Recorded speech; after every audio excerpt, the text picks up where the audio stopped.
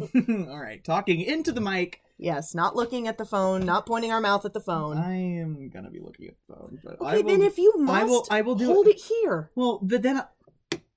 Well, don't hit it. You're right. Like, I don't care that you talk with your hands. Just don't knock the mic when you do it. You hit it with this hand more than anything. You're doing like a full Rockette number, and you're knocking the mic. We need to move to the other end of the basement.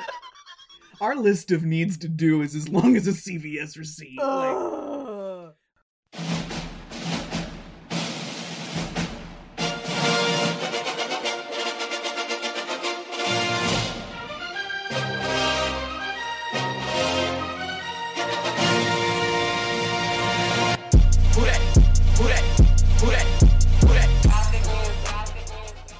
Welcome back to Kicking and Streaming, where we just keep streaming, just keep streaming, just keep streaming, streaming. What do? We stream. I'm Carrie. Your brains are fried and desensitized from streaming. Sorry. You want to tell the audience who you are? I'm Ross. And this week we are covering the 2003 Pixar film Finding Nemo. Yay! But also, oh, I know! Before we get started, don't forget, go follow us on Twitter at KickandStream. KicknStream. You can write the show at kickingandstreamingpodcast@gmail.com. That's with an and, not an ampersand. And don't forget, folks, please be practicing those 3 R's in Pixar month. Rate, review, and retweet. Rate, review, and retweet. Folks, we want everyone to come and join our Pixar watch party. You got a story about how you were traumatized by Pixar? We want to hear about it. Let us know. Can I read you something real quick? It's fan related. It's fan related, and I thought it was so sweet. We have a good friend, Lucas. Lucas, if you're listening, we love you so much. And he texted me. Do you want to hear what he texted me? Yes, please. Sorry I didn't get your permission, Luke, but this is cute as fuck. He said, Kicking and Streaming has been a light for me during the past couple of months, and I'm so grateful that you and Carrie and Gav put in the time and effort to make it. Hook episode made me cry tears of joy, and your reaction to Slither made me cry laughing. Love you guys. Oh, Luke, we love you. Leave a review. Guys, we love to hear from you about how you're enjoying the show. Yes, guys, we want to hear from you at Kick and Stream. Please email us. You know, we say it every time. We want to hear more from you. All right, let's get swimming.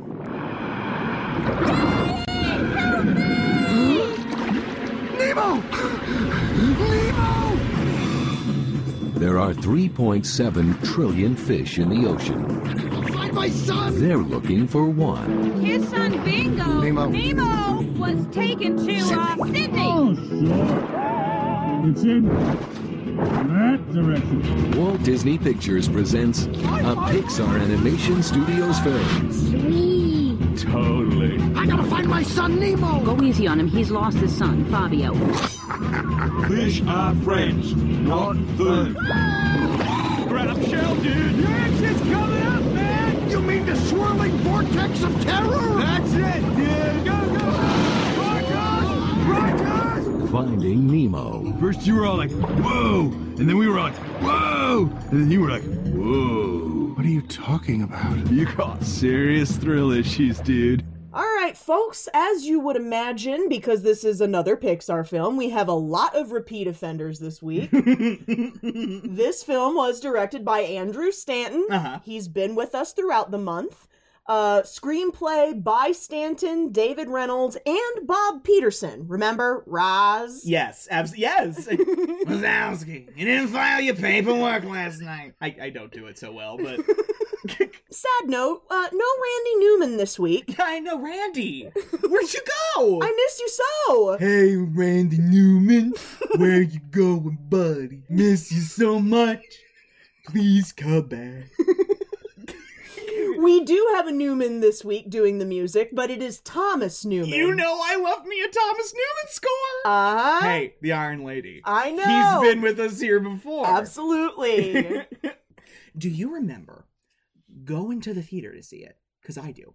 Really? I do. I remember the ads for it on television. Well, I remember the ads. I remember the McDonald's toys. And Ellen was getting big. Oh, yeah. And Ellen was in it. And at least me at that age, didn't really know who Ellen was.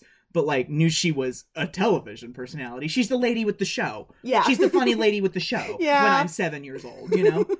And I remember just thinking how cool the animation of the water looked in the ads. Oh my god. And then going to see it was just absolute heaven, because when you're that little and the screen's that big, everything just looks amazing. And we're underwater. I know. Pixar has took a step out of the bedroom into the closet, and now we're going into the ocean. Under the sea is where I would be. Like, honestly, just to look at the scenes and the scapes from this film, it's like, God, I want to be there. Like, I love that they just keep getting better, at least stylistically. I know. Folks, you might have guessed it, but we have names. Playing Marlin the Clownfish today, we have Albert Brooks. In his first Kicking and Streaming appearance? Absolutely. Yay! He was also in Taxi Driver, Oh. The Secret Life of Pets, Oh! Lost in America, Mm. and a personal favorite of ours, he was Russ Cargill in the Simpsons movie. That's the only other thing I know him from, quite honestly. And he's in Terms of Endearment for like 15 seconds. Have you ever seen Terms of Endearment? No, but I know that you like that film. You care for that film. Like the first 15 seconds of that film is Shirley MacLaine obsessively checking on the baby, and you can hear her husband's voice in the hallway like, "Honey, the baby's sleeping. The baby's fine." And it's Marlin. Yeah. That's funny. Playing Dory the Blue Tang today, we have Ellen DeGeneres. Most positively in her first Kicking and Streaming appearance. Everybody knows Ellen from The Ellen DeGeneres Show, her sitcom in which she famously came out to Laura Dern. Like, Yes. every queer remembers that. Laura Dern is on my list of lesbians who just won't admit it. Yes. Absolutely.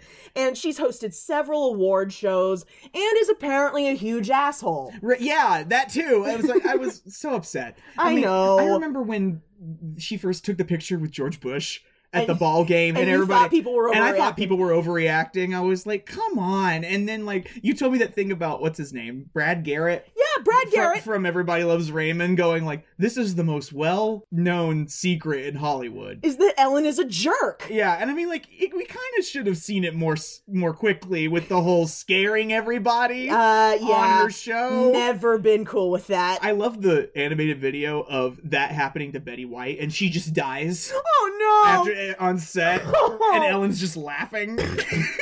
Oh man. I mean, I love her performance in this. Yeah, I know. She really tickles me in this, you know? I hate it when problematic people are such huge parts of our childhood. You hate it when queer people turn out to be problematic. I do. God damn it. Ellen, do better. Playing Nemo the Clownfish today, we have Alexander Gould. He was in How to Eat Fried Worms.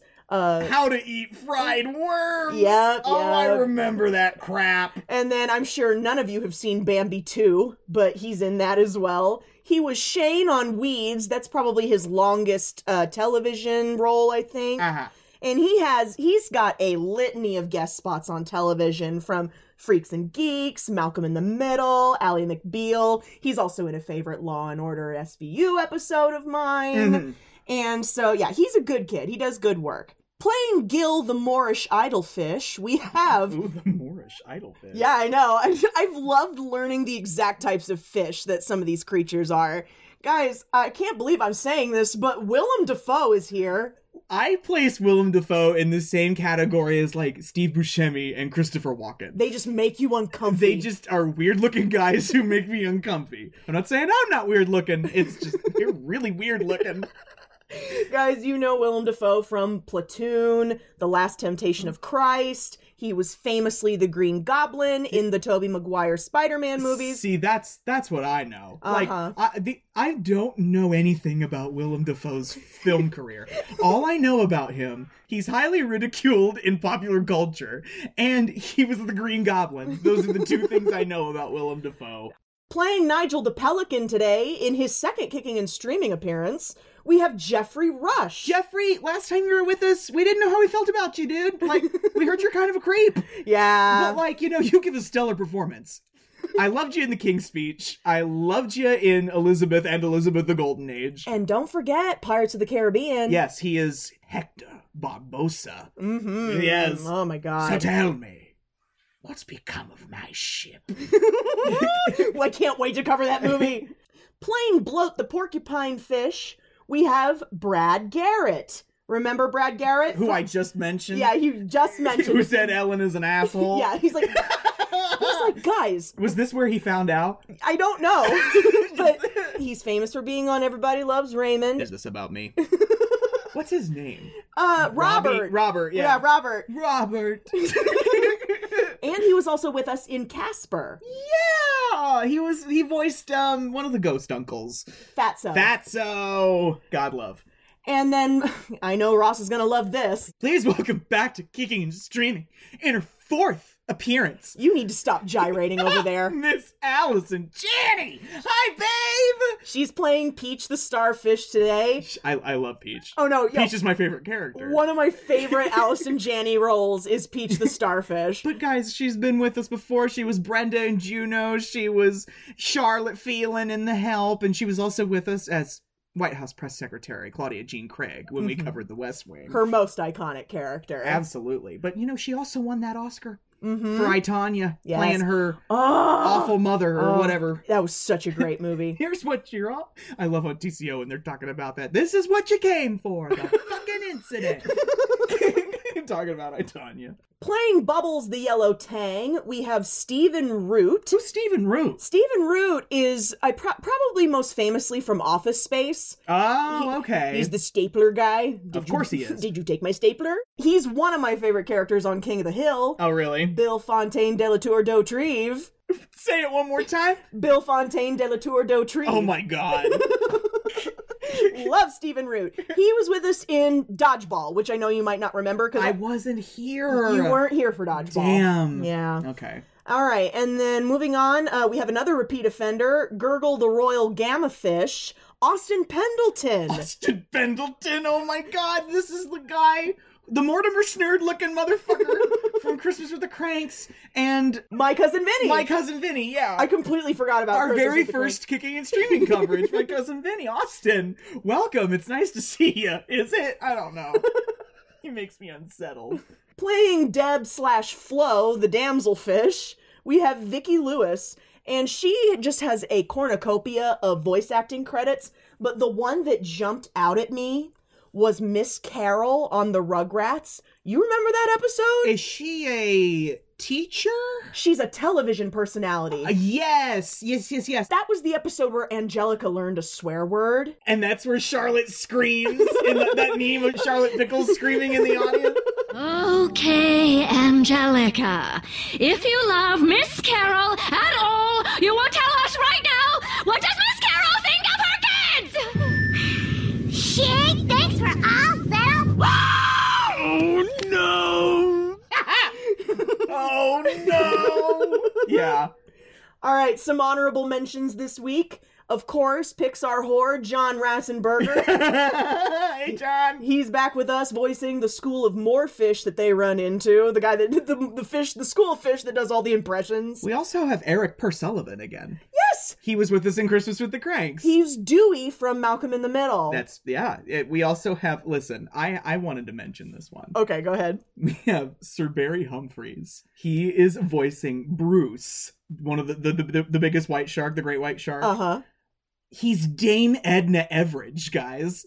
Wait, what? Do you know who Dame Edna is? I know who Dame Edna is. When I opened his wiki page... That's him out of drag. Yeah. Barry Humphries is Dame Edna. Oh my god. I know. Because I was like, I don't know who this guy is. I don't recognize his picture. And I went to the next thing. Dame Edna is a queer character that is performed by Sir Barry Humphries. He's done it since the early 1950s. He's done Dame Edna, and he started out just doing it in Melbourne in Australia because that's where he's from. And I love the royal variety performance that the royal family does every year for all the hot performances and shit. Like, Prince Charles and Camilla are sitting in the box, and Dame Edna comes in and sits down next to Charles, and everyone's laughing. And a guard comes up behind her and nudges her and hands her this piece of paper. And she leans over to Charles and goes, "I'm so sorry. They found me a better seat." Oh my the Prince god. of Wales. All right. Moving on. Okay. Playing Crush today, we actually have Andrew Stanton, the director. Yeah. Righteous dude. Oh, I love Crush.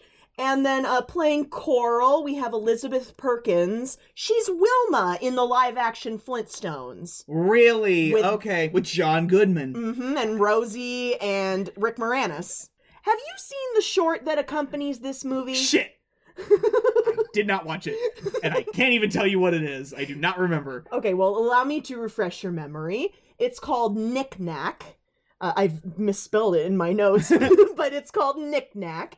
And it's the story of a little snowman in a snow globe who just wants to vibe with the other knickknacks on the shelf. Like, there's like a palm tree one from like Miami, and then like there's a pretty sunbather one.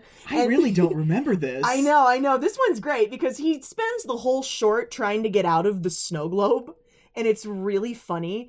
He like blows up dynamite inside and still the can't snow get globe out. and still can't get out, and it like knocks him off of the shelf. Does he bust? No, because he manages to crawl out of the bottom of it while he's in midair. But then he falls into a fishbowl. Oh my god! And at first he's like, well, this sucks. But then he looks over and there's a knick-knack with a pretty mermaid on it. Aww. And he thinks he's gonna get some. But, what? But then the snow globe falls into the fishbowl on top of him. And he's back inside the snow globe. I love it. It's great. Not the knickknacks trying to get busy. All right. You ready to dive in? You can fire me. No, you say that every week. This week it just happens to be a pun. We get this serene opening to this movie. This movie's so beautiful, Ross. This is the magic of Thomas Newman Oh. and the Pixar animators. Wow. Wow. Mm-hmm. Wow. Yes, Marlon. I see it. It's beautiful. So, Coral, when you said you wanted an ocean view, you didn't think you were going to get the whole ocean, did you? Huh? We meet two little clownfish named Marlin and Coral, who have just made a new home in some anemone in the Great Barrier Reef off the coast of Queensland, Australia. They got new real estate. Mm-hmm. They're about to have a family. Yeah. They're about to be responsible for 400 kids. Yes, they're expecting their first clutch of eggs to hatch soon. They just, ooh, look at you using your marine vocabulary. Yeah, it's called a clutch. I love it. And, like, how do you even begin with naming 400 children? We still have to name them. You want to name all of them right now? All right. We'll name this half Marlin Jr., and then this half Coral Jr. Okay, we're done. I like Nemo. Nemo? Well, we'll name one Nemo, but I'd like most of them to be Marlin Jr. And I don't mean to be a dick, but they really will be only naming one Nemo. Oh. So I guess we gotta talk about it, right? We gotta get this shit out of the way, because it's sad. I just hate it because they're happy. They have new home. They're about to have a new clutch of babies, and everything's looking up. They live in a great neighborhood. Like, Coral's so happy. She's like, just think of it, in a couple of days, we're gonna be parents. Yeah. Like, they're trying to hurt us so bad. And then, they're wrestling, as couples tend to do sometimes. And she gets thrown out of the anemone. Anemone? That's gonna be a problem this whole recording. She tosses out of the anemone. And he follows her out, and this is so chilling. Ooh. The energy just turns entirely over because out in the middle of the vast oasis that they live on the edge of is a menacing looking barracuda. Mm-hmm. An actual barracuda. Yeah. Not like a feel-good song barracuda. Ooh, barracuda! Sorry. Stop, we I'm can't sorry. laugh. We can't. We can't it's laugh. Awful. But this is why clownfish and fish of the like live on the reef, live in the anemone, so that things like barracudas won't get them. And the barracuda has seen them both. And Coral does what mommies do. She goes for the eggs. She goes for the eggs. Coral, get inside the house, Coral. No, Coral, don't. They'll be fine. Just get inside. You, right now.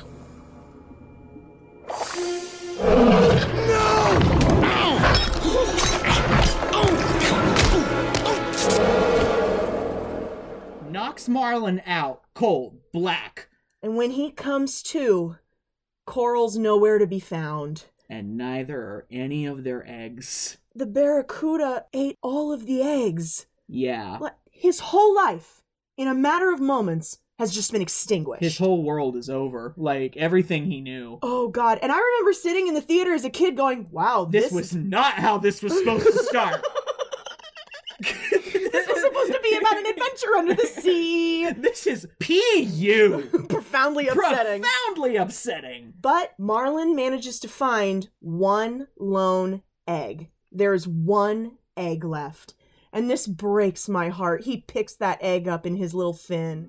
There. It's okay. Daddy's here. Daddy's got you. I promise I will never let anything happen to you. Nemo.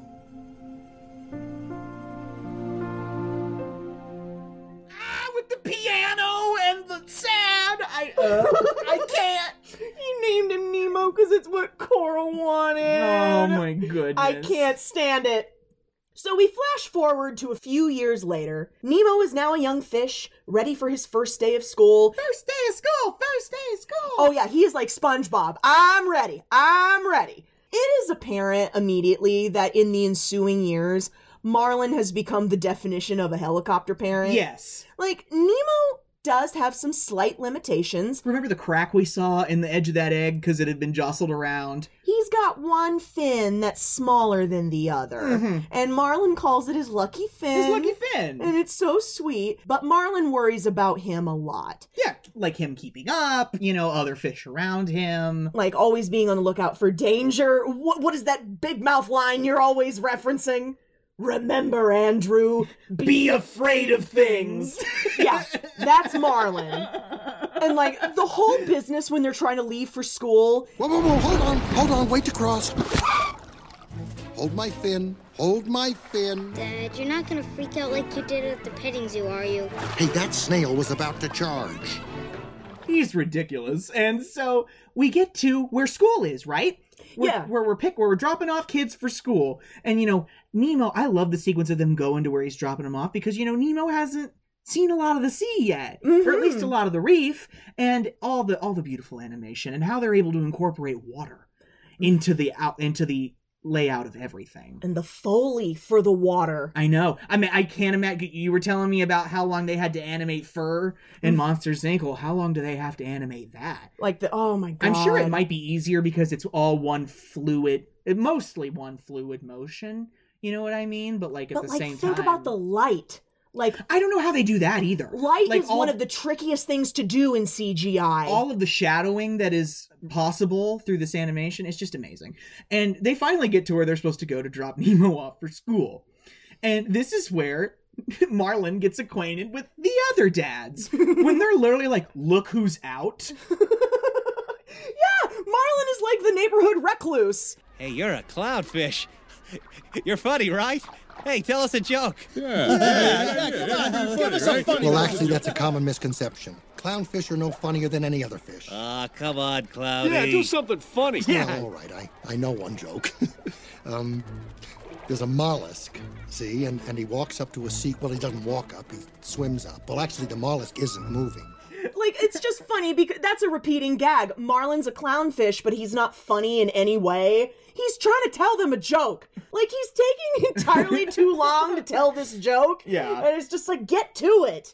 We also meet Nemo's teacher, Mr. Ray! Oh, let's name the zones.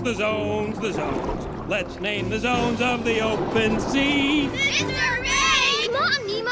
Oh, you better stay with me. Epipelagic, mesopelagic, bathyol, abyssopelagic. All the rest are too deep for you and me to see.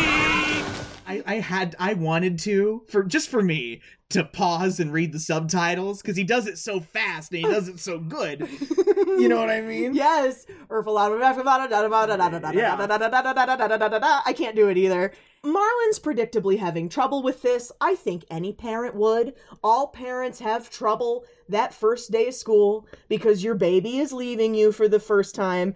And Marlin manages to handle it until he hears from the other dads that Mr. Ray is taking the kids out to the drop-off, which is basically their way of describing where the reef stops and open water begins. The drop-off! Hey, you're doing pretty well for a first-timer. Well, you can't hold on to them forever, can you? Yeah, I had a tough time when my oldest went out on the drop-off. They just gotta grow up some. The drop-off? They're going to the drop-off? What are you insane? Why don't we just fry them up now and serve them with chips? Hey, Marty, calm down. Don't tell me to be calm, pony boy. Marlon, come on, honey. Well, no, Marlon is chasing this school bus. He is absolutely going after Mr. Ray. And, Nemo kind of breaks away from the class with his little group of friends he's just made. The little octopus and the little obnoxious fish and the seahorse. Yeah. Yes. Tad, Pearl, and Sheldon. Yeah. I'm obnoxious. That's my favorite. That's Tad. That's Tad. And they see a small fishing boat out in the water. And Ross, what do they think a boat is called? They spot a butt. I know what that is. Oh, Sandy Plankin saw one. He said it was called a butt. Wow, that's a pretty big butt. And as a 7-year-old, that just made me giggle until I couldn't giggle no more. And they start daring each other to see how far they can get out into open water. And, this is where Marlon shows up. He didn't even go out. All 3 of those kids went out farther than the other. And Nemo was saying, no, my dad wouldn't like it. And Marlon just sees him there and immediately tears into him. Oh, he embarrasses him. You know you can't swim well. I can swim fine, Dad, okay? No, it's not okay. You shouldn't be anywhere near here. Okay, I was right. You know what? We'll start school in a year or 2. No, Dad! Just because you're scared of the ocean... Clearly you're not ready, and you're not coming back until you are. You think you can do these things, but you just can't, Nemo! I hate you. Oh, boy. Oh. Yeah, that's gotta hurt. Oh, shit. And, Marlon is just, saying to Mr. Ray, look, I think he might not be ready for school. He's too small. He's gonna get hurt out here. And, Nemo, determined to prove how big his balls are, just starts swimming out towards the boat. He's going to touch the butt. Yes, he is. And Marlon is doing that thing where he's like, I'm gonna count to 10, and then they take forever to count to 10. You know what I mean? Yeah. And he touches the bottom of the boat. Don't you dare! If you put one fin on that boat, are you listening to me? Don't touch the boat. Nemo! And he's swimming back, huffing and puffing, ready to take his punishment, but then, there's a human being! A scuba diver appears behind Nemo and slips him into a plastic baggie and takes him up onto the boat. You are in big trouble, young man. Do you hear me?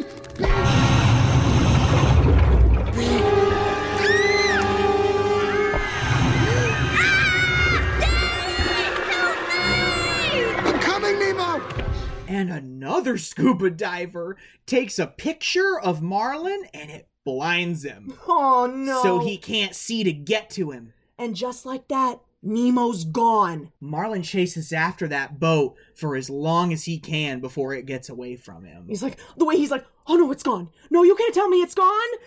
The sheer panic. This must be what every parent feels when you can't find your child in Walmart. When they've wandered away from, they're in the next aisle. Yeah. They're fine, but you can't see them. Exactly. And you're petrified. Yeah. And Marlon's wigging out, asking all the other fish which way the boat went. And this is where he literally runs into Dory, a royal blue tang fish. He goes screaming for help but crashes into Ellen DeGeneres instead.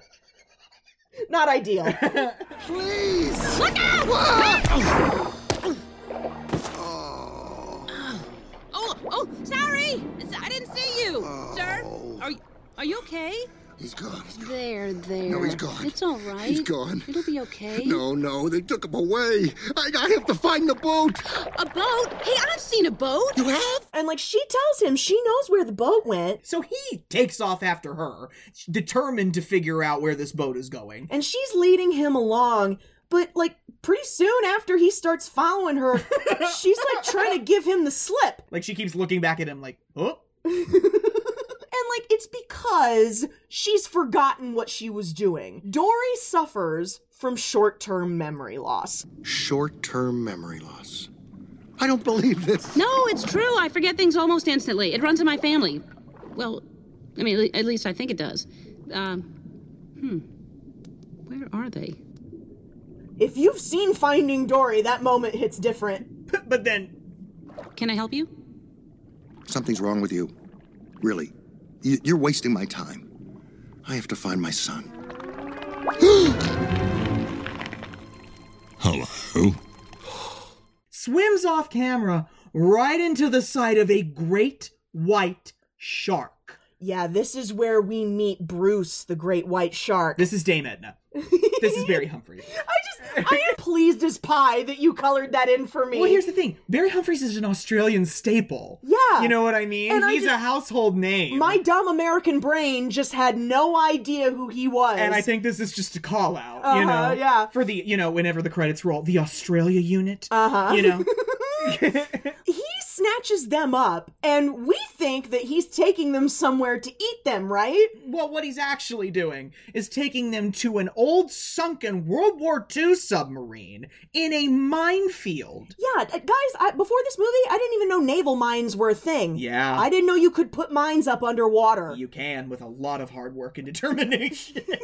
I love how he describes that, like, Dory thinks they're party balloons. It's like, oh, look, balloons! It is a party! These gigantic black spiked mines! You wouldn't want one of them to pop. And so, he's got... What is this?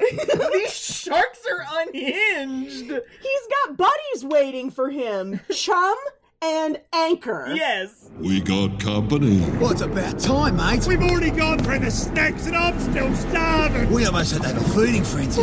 Come on, let's get this over with. Right then, the meeting has officially come to order. We're at an AA meeting for fish eaters. I wrote Carnage AA? Yeah. I don't know. Yeah, these sharks, even though it is in their instinct to hunt and kill other small fish, they're trying to fight that. You know, I honestly respect it. I do. But what the absolute hell?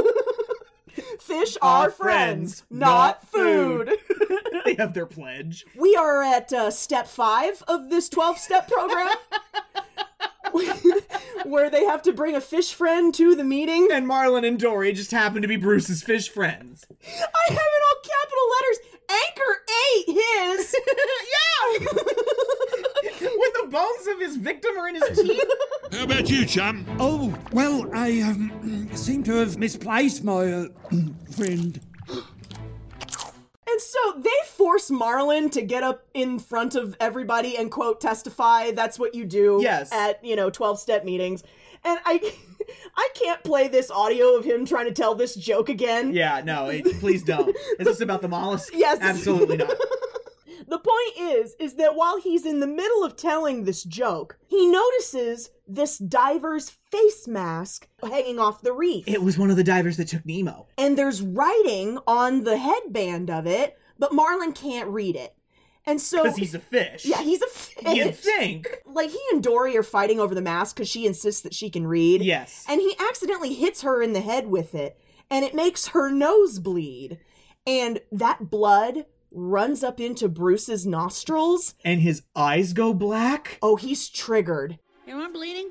Oh. Ow, ow, ow. Dory, are you okay? Oh, that's good. Intervention! Just a bite! You all together, mate! And like Anchor and Chum look at each other and they go, intervention! Oh my god. Like, again, substance abuse isn't funny, but the way they're just like, intervention! And then this whole thing with them trying to get away because he's trying to eat them, and Dory insisting to Marlin that she can read English. They're going all through this sunken sub trying to get away from Bruce. And like, they're carrying the face mask with them. And Dory sees this escape hatch. Because they get locked in that room. And Bruce is banging on the door, trying to get through. And they can't find a way out. Dory. Who is it? Dory, help me find a way out! Sorry, you'll have to come back later. We're trying to escape. Okay, there's no way out. There's gotta be a way out. Look, here's something. Escape. I wonder what that means. It's funny. It's spelled just like the word escape. Let's go. Here's Brucey! Dory can just read? Yeah, no, why can she read English? You know, she spent a lot of time in that facility in Finding Dory and reading signs and things like that. So maybe that's it, but it's patently absurd even for a Pixar film. They take refuge in the torpedo cannon? They don't know that, but we do. And Bruce is sticking his snout in there trying to get at him. And then the mask is in Bruce's mouth. And Marlon's like, I need to get that mask. It has the writing on it. And she goes, you want that mask? Okay. And holds down the stop that's keeping the torpedo from coming out. And they slide into Bruce's mouth, get the mask, go back into the torpedo hole. Bruce flips that torpedo out of his mouth, and it goes drifting down towards an old naval mine. Guess what? Oh no. Bruce. Water. Swim away! Swim away! Is the party over?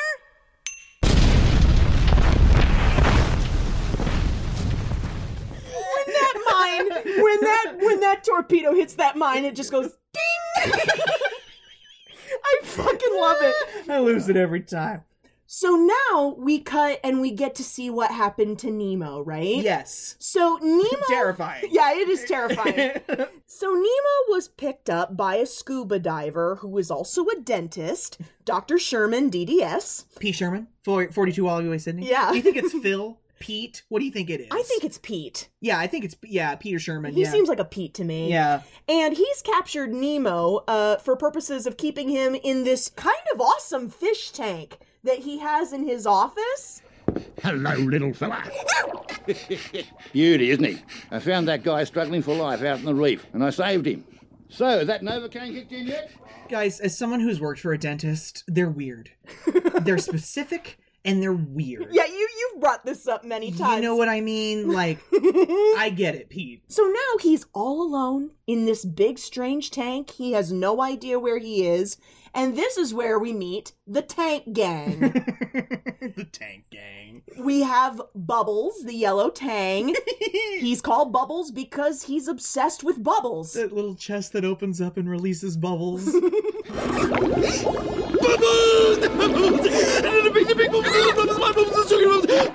My bubbles.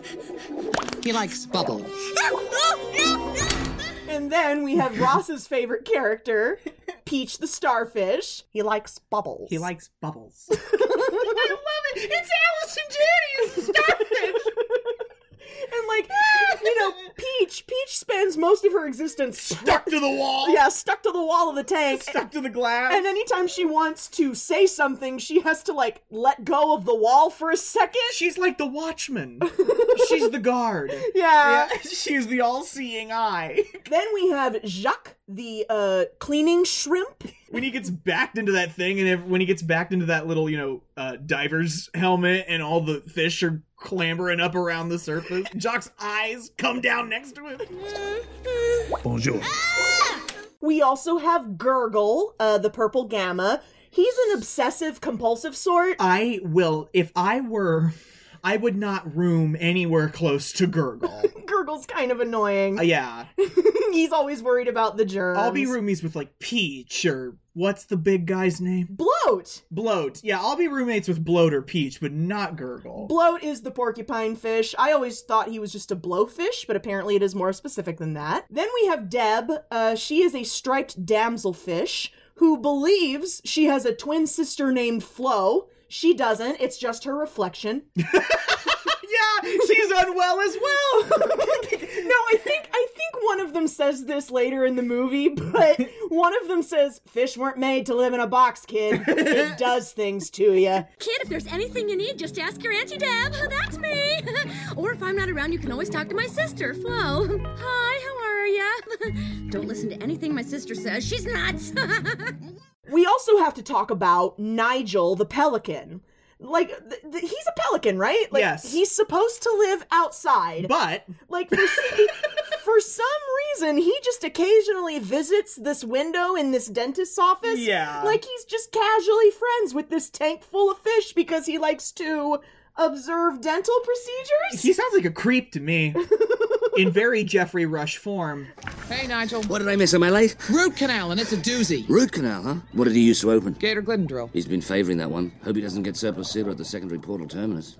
And the reason that Dr. Sherman has just plucked Nemo out of the reef and completely shocked his world is to give him as a birthday present to his niece, Darla. The infamous Darla.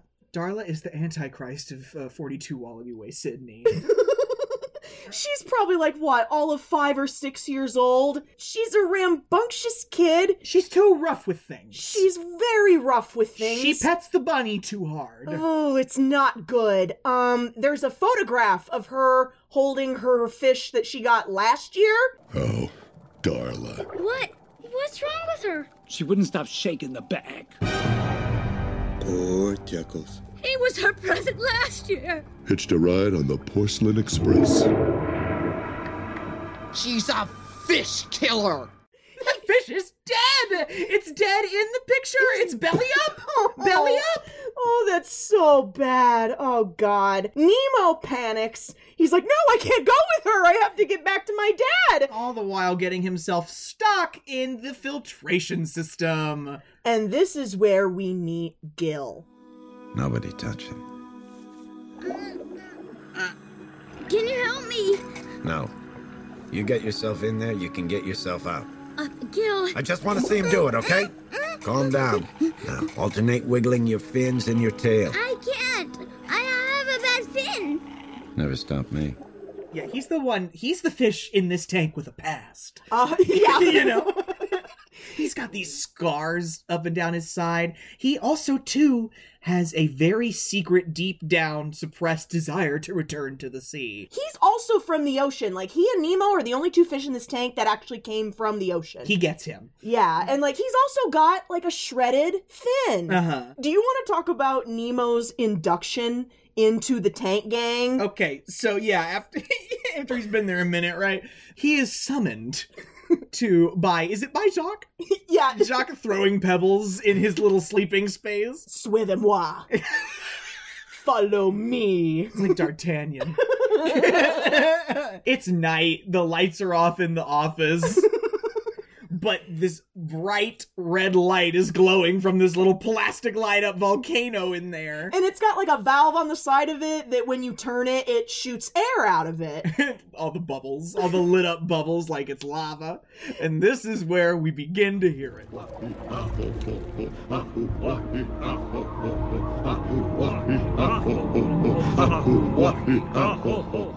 is happening? What is happening? It's like we're in Kong. Oh my god, like we're taking Fay Ray to be sacrificed to King Kong. Yeah. And like, this is where Bloat issues Nemo a test. He will be inducted into their bond of tankhood. Yes. Like the fraternal bonds of tankhood. If he can swim through this jet of air that's coming out of the volcano. But what do they call it? The Ring of Fire! That expounds from the mouth of Mount Wanahakalugi. Huh? We want you in our club, kid. Oh my god. And so, guys, I won't belabor the point. He just has to swim through some hot bubbles. Yeah. It's not that big a deal. And he's fine. Yeah, he does it very easily. And here's the thing.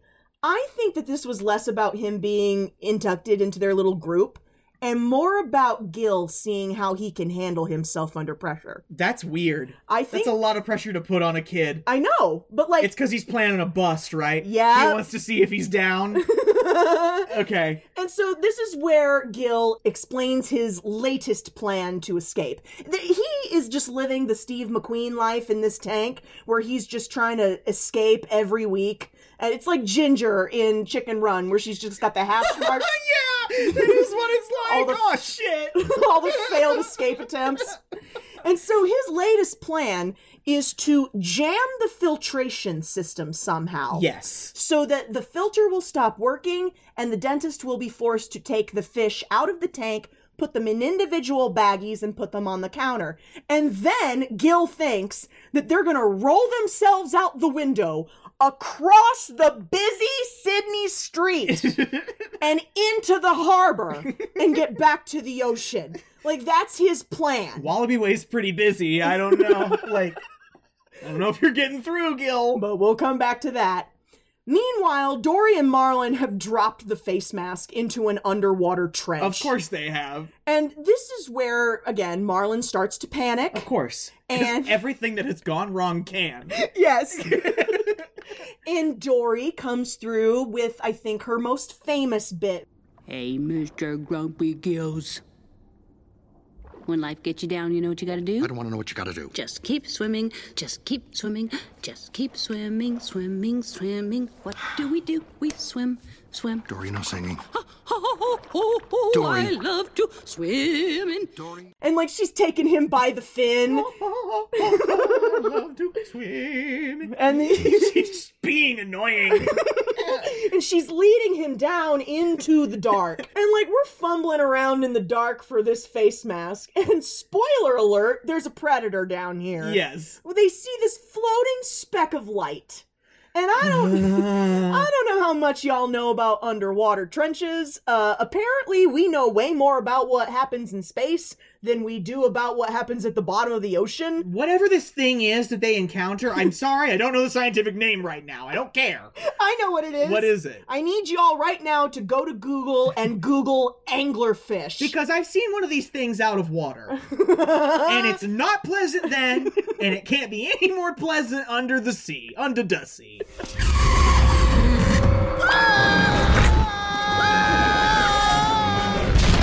I can't see! I don't know where I'm going!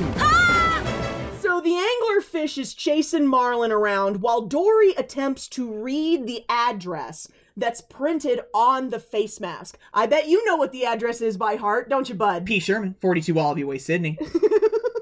They have to leave the mask in the trench. Yeah, there's no way they're getting it out from under that rock. And so they leave it down there.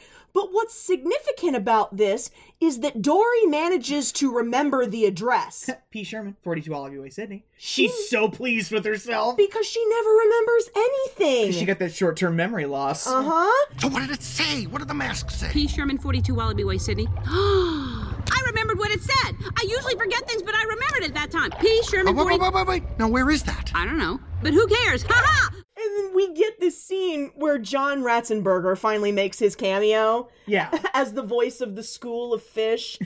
Yeah. And Marlin's trying to ask for directions. And they won't give him directions because they're doing, like, shape impressions for Dory. They're being assholes. Well, he's kind of being whiny too, but like... Yeah, Marlin is pissed because no one will help him find his son. And Dory is the realist. She goes, well, I'm helping you.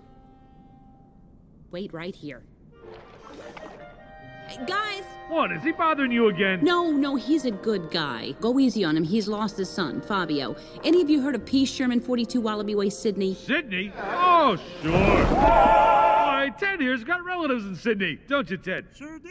And the school tells her that in order to get to Sydney, they have to catch what is called the East Australian Current. Whoa, dude! Sorry. Yeah, no. Yes. In the underwater world, think of the East Australian Current as like the sickest riptide you've ever seen in your The life. 405 on a Sunday night.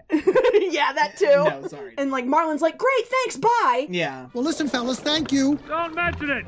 Just loosen up, okay, buddy? Oh, you guys, you really nailed him. Bye. Oh, hey, ma'am, one more thing. Yes. When you come to this trench, swim through it, not over it. Trench, through it, not over it. I'll remember. And Dory's like, okay, great, yeah, whatever. And she swims away. And they come up to that trench. And Marlin's like, we are not swimming through here. Yeah, it does look hella ominous in there. I wouldn't want to go in there either. But it's imperative that they go through and not over. But Marlin, because Marlin knows best, right? Uh-huh. Marlin's going over. Why shouldn't they swim over it, buddy? Because there is a gigantic field of jellyfish. The Cnidaria hysteria that this evokes in me. Cnidaria is it's the phylum that this species is. Cnidaria. Ooh. They're organisms that can be translucent and have like only one body chamber that everything flows in and out of. That's so weird. That's why they move the way they do. It's because they're breathing. Oh my god! Yeah, because they're taking in water in and out. And so now they're basically in another minefield, right? Yeah, because they can't get stung. Like, they'll get poisoned. They're so little. I know. You know? That's the thing. I think they die. I think that people forget that jellyfish carry poison in those tentacles. And it hurts. It's bad. And so Dory figures out that you can bounce on the top of these jellyfish and not get stung. It's like a game to her. Boing, boing. Don't sting you, that's it! 2 in a row, beat that! Dory, all right, listen to me. I have an idea.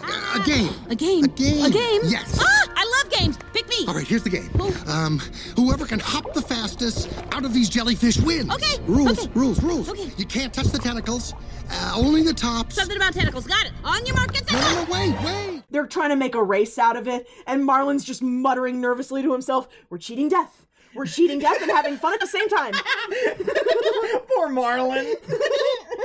He accidentally leaves Dory behind in the jellyfish. Yeah, I get a little too into it. Yeah, and he has to go back in and get her. And she's been stung too many times. Like, she's succumbing to the poison. Not so squishy anymore, are they? And so he picks her up and tries his best to get out of the jellyfish. Marlin's got a higher tolerance to the stings because he's funnier. No.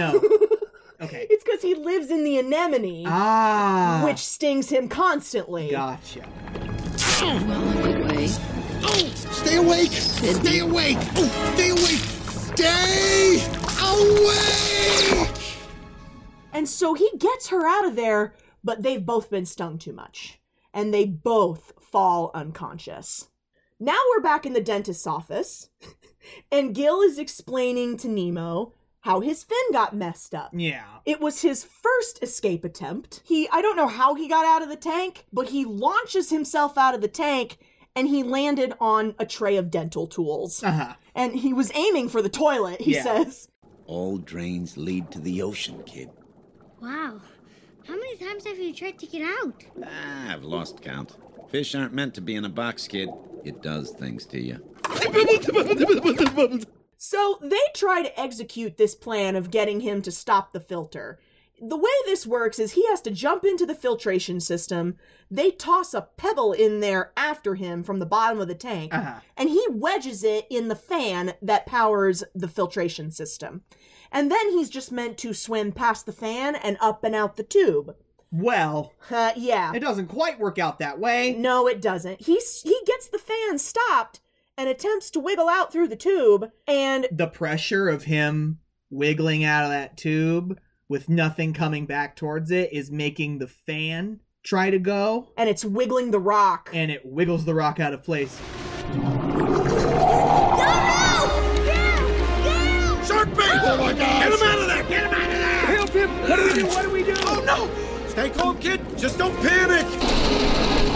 Help me! Shark bait! Grab hold of this! Now Nemo's being sucked back into the fan. Yeah, it's really terrifying there for a second. So they have to tear off a piece of their habitat, I don't know. I literally wrote a reed. And stick it up in there so he can grab onto it with his mouth, and they pull him out. Yeah, before he can get filleted. Yeah. Oh, it's bad. Poor Peach. Gil, don't make him go back in there. No. We're done. Meanwhile, back in the ocean, Marlin is waking up on the back of a sea turtle named Crush, who saved him and Dory after the jellyfish attack. Remember what Nemo told Marlin in the beginning on the way to school? That, like, sea turtles... That he's got a friend who met a sea turtle, and they can be over 100 years old. Yeah. Oh my God. And, like, Crush is your basic surfer stereotype, only instead of waves, he surfs currents. Like, I love it. I know. I love it. They are already traveling on the East Australian current. Crush is in my blunt rotation. 100%. Like, you're kidding me, right? What happened? Oh, I saw the whole thing, dude. First you were all like, whoa, and then we were like, whoa, and then you were like, whoa. What are you talking about? You, Mini Man, taking on the jellies. And Dory is also with them. She's playing hide and seek with the little kiddo sea turtles. Yeah, she's fine. Everybody's okay. She does have a big sting gash on her side now from where the jellyfish got her. Battle scars. Yeah. But she's otherwise fine. Yeah. She's probably forgotten the whole thing happened already. She probably has no idea it happened. And I think this is the first time since they've been out in the ocean together that Marlin almost feels like there's no danger. Yeah, because they're fine. They're just, it's like being in a car on the highway. You know, just barreling down the interstate. And there's this significant moment where Squirt, the little boy... Not Squirt. His little son Squirt. Yeah. I love Squirt. He falls outside the current, like on his own, and Marlin... Marlin's like, not another child! Oh my goodness! Whoa, kill the motor, dude. Let us see what Squirt does flying solo. Whoa! Whoa! That was so cool! Hey, Dad, did you see that? Did you see me? Did you see what I did? You so totally rock, Squirt! So give me some fin. Noggin. Dude. Crush was like, hold on, overbearing dad. Let this kid show you his real strength. He's like, Dad, did you see what I did? Did you see me? He's so excited. And I think that's a very significant moment because Crush let him figure it out on his own. Uh-huh. And he was able to learn something from that. And that's very empowering when you're a kid. This is also where the legend of Marlin the clownfish begins, right? Oh, yeah. Isn't this fun? Yeah, because all the little sea turtles want to hear about their adventures so far. Uh-huh. And about why they're out here. And Marlin is telling them, you know, his son went missing, and they're trying to find him. And slowly but surely, we get to see this narrative continuing to be told from, like, person to person throughout the sea. It's like a game of underwater telephone. Yeah, and, like, Marlin and Dory are becoming these sea legends just by word of mouth. It makes me really weepy, because, like, it's traveling. And, like, the news makes it to the pelican population off the coast of Sydney, so naturally it makes its way back to Nigel. Oh, yeah, that creep Nigel. Leave Nigel alone. Who likes being friends with fish and watching people get operated on. Nigel hears that Marlin is searching for his son Nemo. He's already met Nemo. Uh-huh. He knows who Nemo is. And so he rushes back to the tank. Oh, I forgot how important this creep would be. I know. Oh, yeah. Yeah. Yeah, you feel kind of bad now, don't you? No. No. It's Jeffrey Rush. Okay. And so he rushes back to the tank to tell Nemo the good news. Because Nemo doesn't think anybody's looking for him. No, Nemo thinks he's shark bait now. Yeah. And he lives in the tank at 42 Albee Way, Sydney, and this is his new life, and he's never going to get to see Dad again. Because Dad's too scared to come look for him, right? Or just couldn't be able to find him, I you know? know, He God. got taken so far away. And Nigel is telling him, listen, your dad's coming for you, kid. My dad? Oh. Like, I know how happy he is. What was his name? Some sort of sport fish or something. Tuna? Trout? Marlin?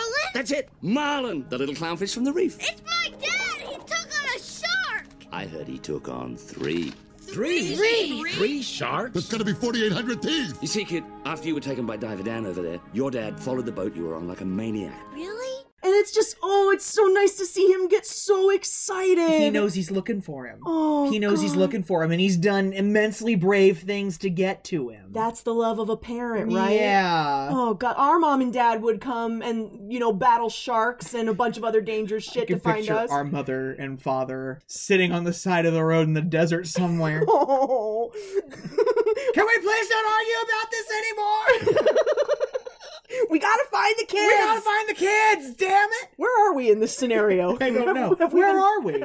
I'm sorry. I didn't a lot.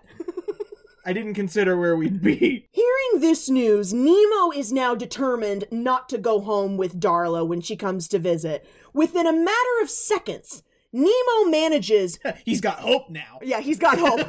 Hope's a powerful thing. Yeah. And within seconds, he manages to break this filtration system. Indeed. Like, before they even have time to worry about him, he's already in and out. So now all they have to do is wait for the tank to get filthy. It will happen. Which, guys... Fairly quickly, too. If you've never kept pet fish... Okay. Do not come for me right now. I'm not. I know I tortured that poor animal. I actually wasn't going to read you to filth Okay. over how filthy you kept that fishbowl. But that kind of filthy. You abused that poor animal. It was eating its poops. Oh, gross. I'm sorry, Frankie. That thing lived for 2 years. It actually lived for 3. Oh, God. I won it. I won him in a school fair game. Rest his poor soul. His wretched soul. So Marlin and Dory leave the sea turtles on the current once they get to their exit. I'm using air quotes. Dude, this shit's insane. The most insane off-ramp of all time. This is like the exit at Shadeland and 465, because you never think you'll make it. It's so steep and so round. It's just righteous! That's how I feel trying to get off 465 on that Shadeland exit. God. And like when they get off the current, they're just in suddenly this very cloudy bank of water. Yeah. And they predictably get lost in this cloudy water because they have no sense of direction. Yes. And Dory suggests that they ask some other fish for directions. Sure. There's this one fish that is like in the distance, in shadow. So she starts yelling. His son Bingo, Nemo was taken to, Sydney. Yes, and it's really, really important that we get there as fast as we can. So can you help us out? Come on, little fella. Come on. Dory, I'm a little fella. I don't think that's a little fella. Sure enough, it's a whale. But fear not. Because Dory can speak whale. In addition to being able to read and speak English as a blue tang from the Australian Pacific, she can also speak whale. I was getting ready to make a joke, like, what kind of night school do you think that she learned that at? She went to a special center, you know. I know exactly where she learned how to speak whale, and that Is it explained in the sequel that I can't remember? Yes, it is. Dory, this is not whale. You're speaking like upset stomach. Maybe I should try humpback. No, don't try humpback. Whoa! All right. Whoa! You actually sound sick. Maybe louder, huh? Don't do that. Too much orca. How do you record any of this and not laugh? The guttural noises she's making make me bust. When she's going, wah, wah, wah. Unhinged. And like Marlin is so distracted that neither one of them see the whale coming up behind them, and they are just enveloped in this whale's mouth. Yeah. Do you know how many times I had to resist the urge to sing that gospel song from Jonah? Not so fast. Your life ain't over yet. The VeggieTales movie where Alfred gets swallowed by the whale. And Jonah, a VeggieTales movie. Yeah, and the angels are singing to him in the belly of the whale. Our God is a God of second chances. But I digest. We need to do that. It's a good movie. Marlin is wigging out. He's trying to find a way out of the whale's mouth. This is the hopeless part, guys. Yeah, this is the emotional bottom. I am also an emotional bottom. Anyway. Stop! Sorry. Sorry, that happened. Doing Finding Nemo? In front of my salad? Oh my God. I'm so sorry. I am also an emotional bottom. I feel like I'm making a lot of jokes because this part is sad, but you know, Marlin is just he's hard on himself. I promised him I'd never let anything happen to him. That's a funny thing to promise. What? Well, you can't never let anything happen to him. Then nothing would ever happen to him. I can't tell if she's helping or not. I think she's trying to. Yeah, I understand the sentiment behind it. The point is he needs to let things happen. You know what I mean? I mean, how else is your kid gonna learn anything if you protect them from everything? This has become about, you guessed it, the mansplain. and not about the child's development. All right.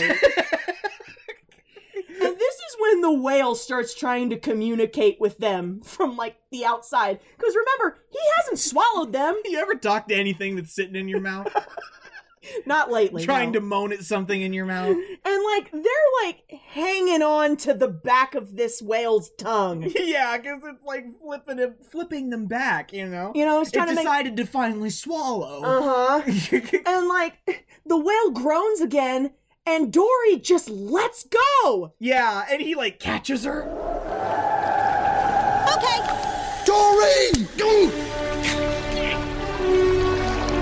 He says it's time to let go! Everything's gonna be alright! How do you know?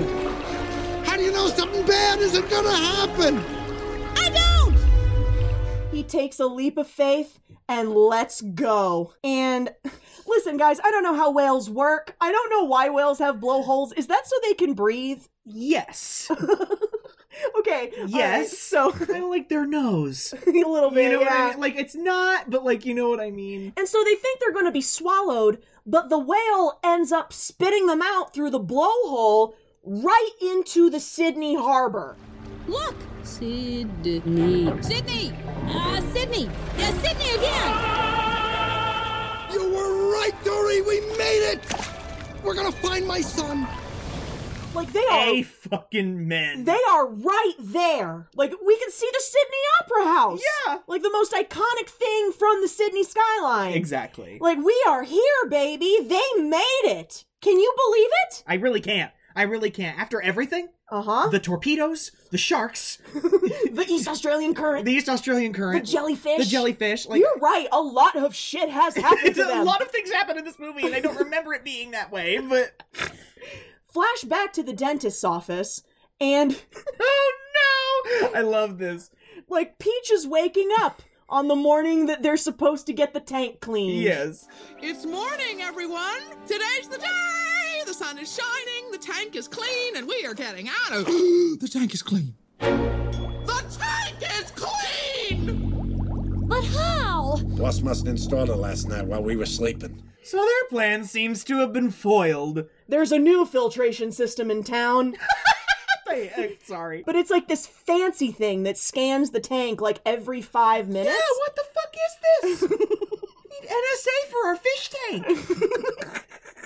And, like, they can't break this filter. Like, their plan is out the window at present. This is bad, because today's the day that Darla is supposed to visit, and Nemo will ostensibly be dead. Yeah. She's gonna pet that bunny too hard, and he's gonna get hurt. The dentist reaches into the tank with a net to scoop Nemo out. Uh-huh. And the other fish, like, react really quickly. They all get in the net with him, and they start swimming downwards. Yeah. And they pull the net out of the dentist's hands. Mm-hmm. I was like, that's so brilliant. I know I'm not a fish, but I don't know that I would have thought to do that. Exactly. But it's to no avail. Nemo gets scooped up in a baggie anyway. And then... Just calm down, Nemo. You won't go belly up, I promise. You're gonna be okay. Darla! Darla's here, accompanied by the psycho violin vamp. So unsettling. She doesn't blink. Ah! Like Hannibal Lecter. It's really disconcerting.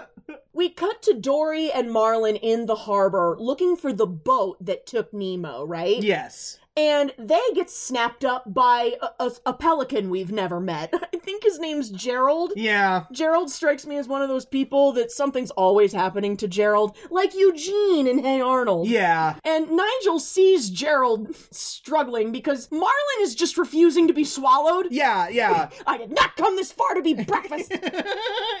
He's getting irate. And I guess Nigel gives him, like, the pelican Heimlich or whatever. Yeah. And he barfs them up onto the dock. You know one thing we haven't talked about yet? The seagulls. Because, like, this is where they flopped onto the dock, right? Yeah. Yeah, and then, like, they just look up, and they're surrounded. There's hundreds of seagulls. And then the one that's standing very near and leans into frame and goes, "Mine." Okay, don't make any sudden moves. Hop inside my mouth if you want to live. Hop in your mouth, huh? And how does that make me live? Mine?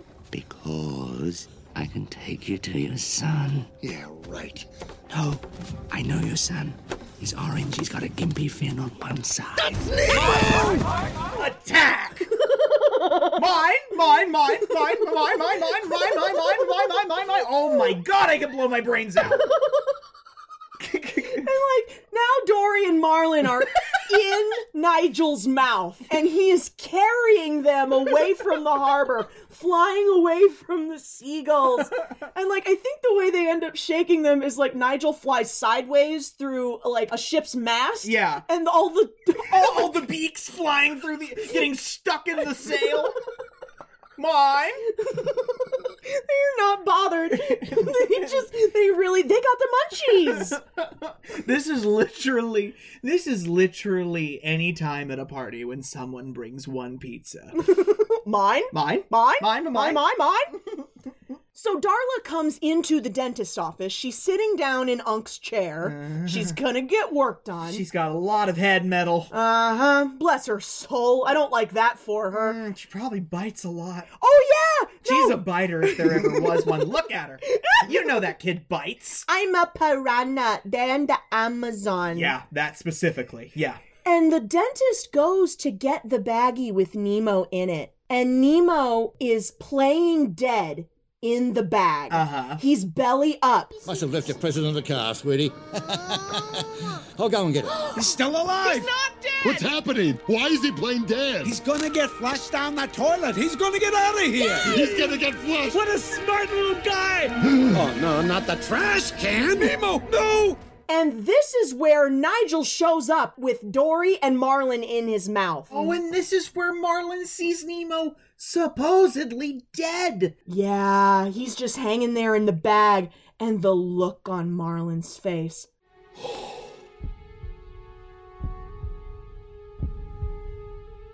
Nemo. Oh my goodness. Gotcha! Get down! Nemo! Daddy? What's that? And stab! The dentist forces Nigel and Dory and Marlin back out the window. And, like, he's dropped Nemo on the dentist tray. And Darla picks him up and starts shaking the bag. Oh, God. Fishy! Fishy! Wake up! Wake up! Oh, no! Quick, to the top of Mount Wanahakalugi! Why are you sleeping? Hurry! Float! Ring of fire! They fire Gil out of the volcano, like just with the pressure of the water. Sheer force of Mount Wanahakalugi. He gets fired out of this volcano like a bullet, and he lands in her hair. He's basically sacrificing himself, isn't he? A little bit. Yeah. He doesn't know if he's going to come back from this. And the bag, she drops the bag and it bursts. Uh-oh. And, like, they're both, him and Nemo, just laying on that tray, barely enough water to breathe. And I don't remember how this happens. Does he, like, catapult him? Yeah, Gil, like, flops himself so that Nemo will flip into the tiny sink. Into the spit sink. Yeah, the spit sink next to the dentist chair. Yeah. Gil. Sharkbait, tell your dad. I said hi.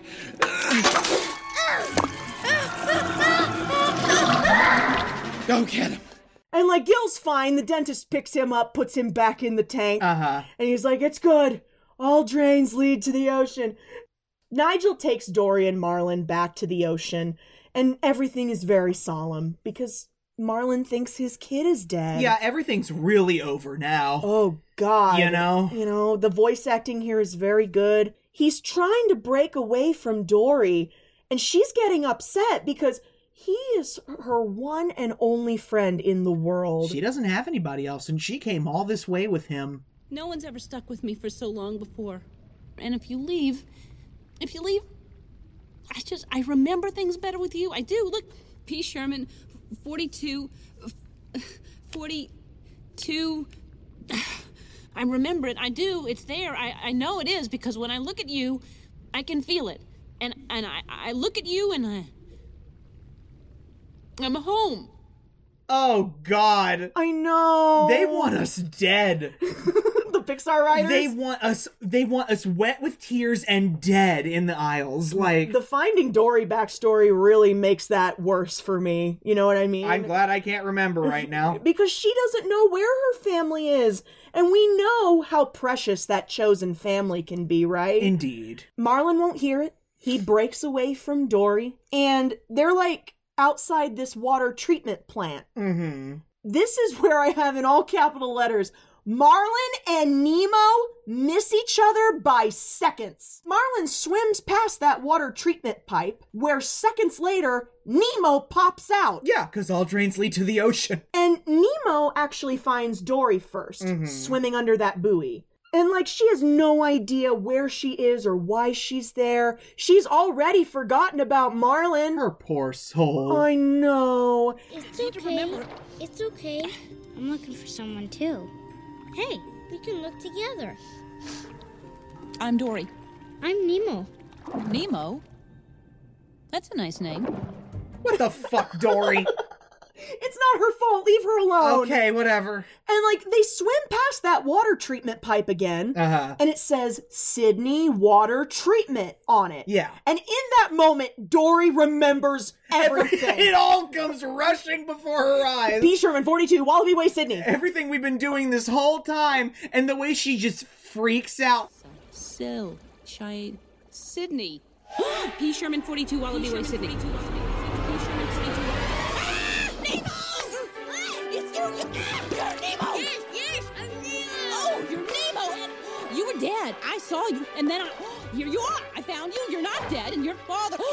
your father... And so they book it after Marlin, and when they catch up to him... Oh God, that's one of the best moments in the whole movie.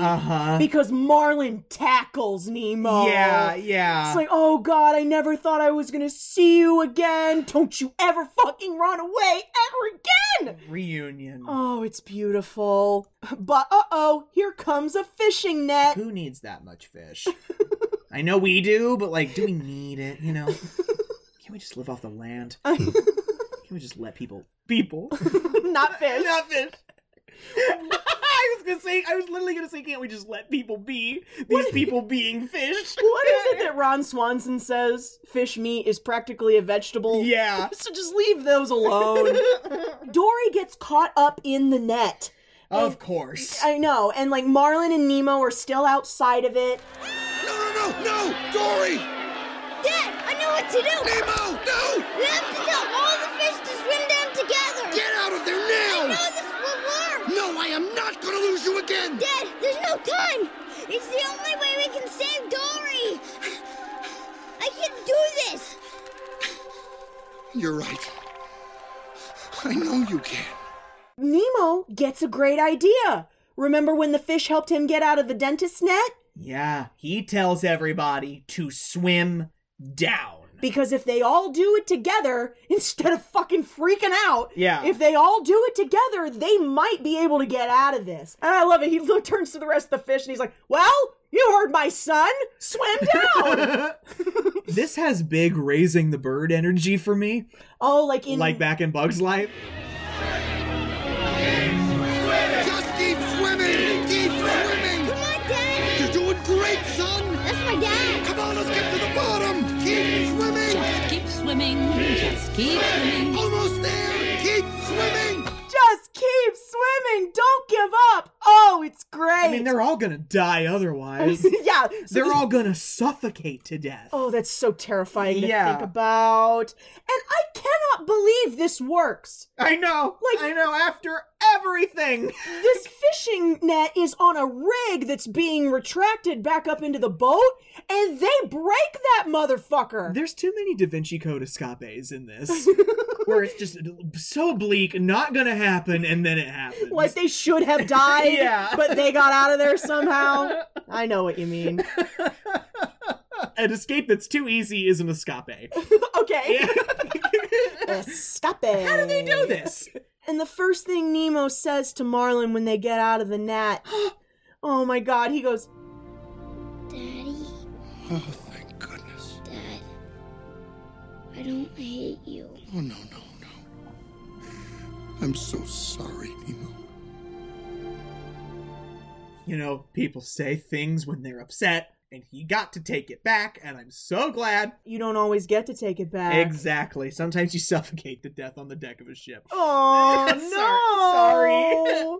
So from here on out, Marlin lightens up big time. Thank God. I know. Now Marlin is the one dragging Nemo out of bed to go to school. He's excited for Nemo to get out and experience the world. He's not telling him to be afraid of things anymore. And Dory's kind of like the ant whose hand you have to hold in public now. You know? Yeah, she's part of their little family. And she doesn't have to be alone anymore. Yeah. And before he leaves for school, Nemo hugs him goodbye and says, "I love you, Dad." Dad, you can let go now. Sorry. Now go have an adventure. Goodbye! See you later, dudes! Bye, Elmo! Nemo. Nemo! Bye, Nemo! See you after school, Dory! Bye, Dad! Bye, son. Oh my God! I love it. You know what, though? What? I'm kind of glad that we don't go out all sappy, because what's the last thing that happens before the credits roll? Oh my God, listen, this makes me kind of upset. I think it's funny. We see that everyone from the tank gang at P. Sherman 42 Wallaby Way, Sydney, has made it out in their little baggies. You remember what Gil said that they were going to do was roll their individual baggies across the busy street and into the harbor? The last one of them finally does. And they all cheer and they go, yay! And they're all just floating in these plastic bags, and you hear bloke go, well, now what? It's giving penguins arriving in Antarctica and Madagascar. Well, this sucks. Oh my God.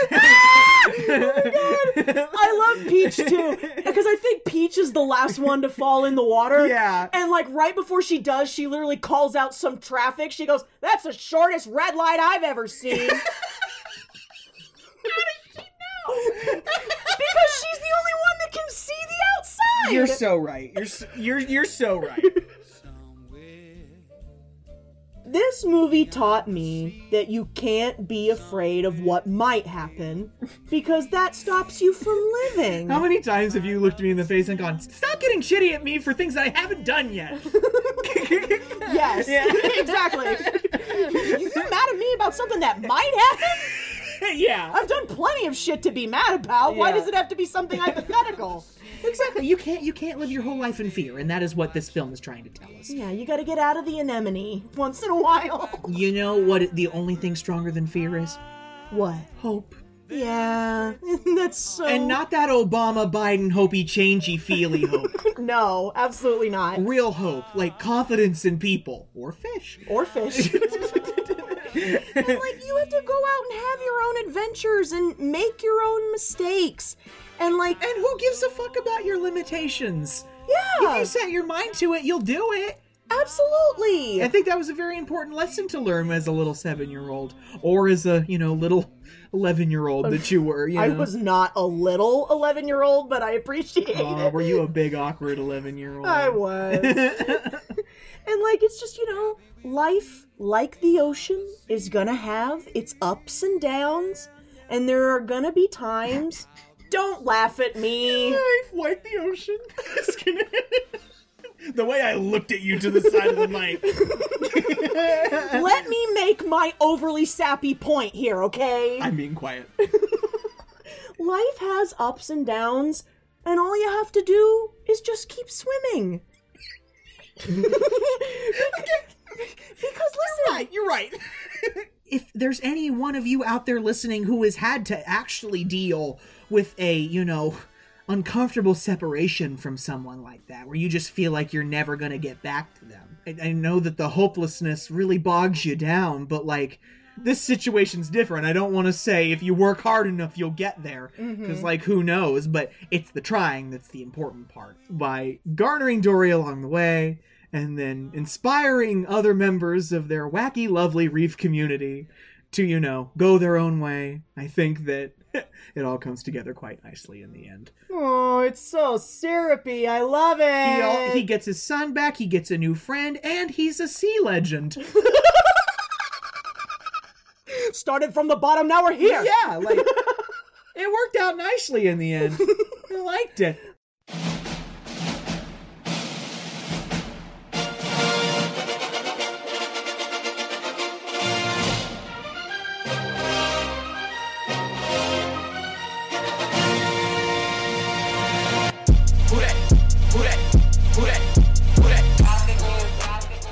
Alright guys, I have some very bad news. Oh no. We only have one more Pixar movie to cover this month. Darn, that's the end. I know that there's 2 more Mondays in November, but we're gonna give ourselves a break right there before the holidays come. We are gonna eat.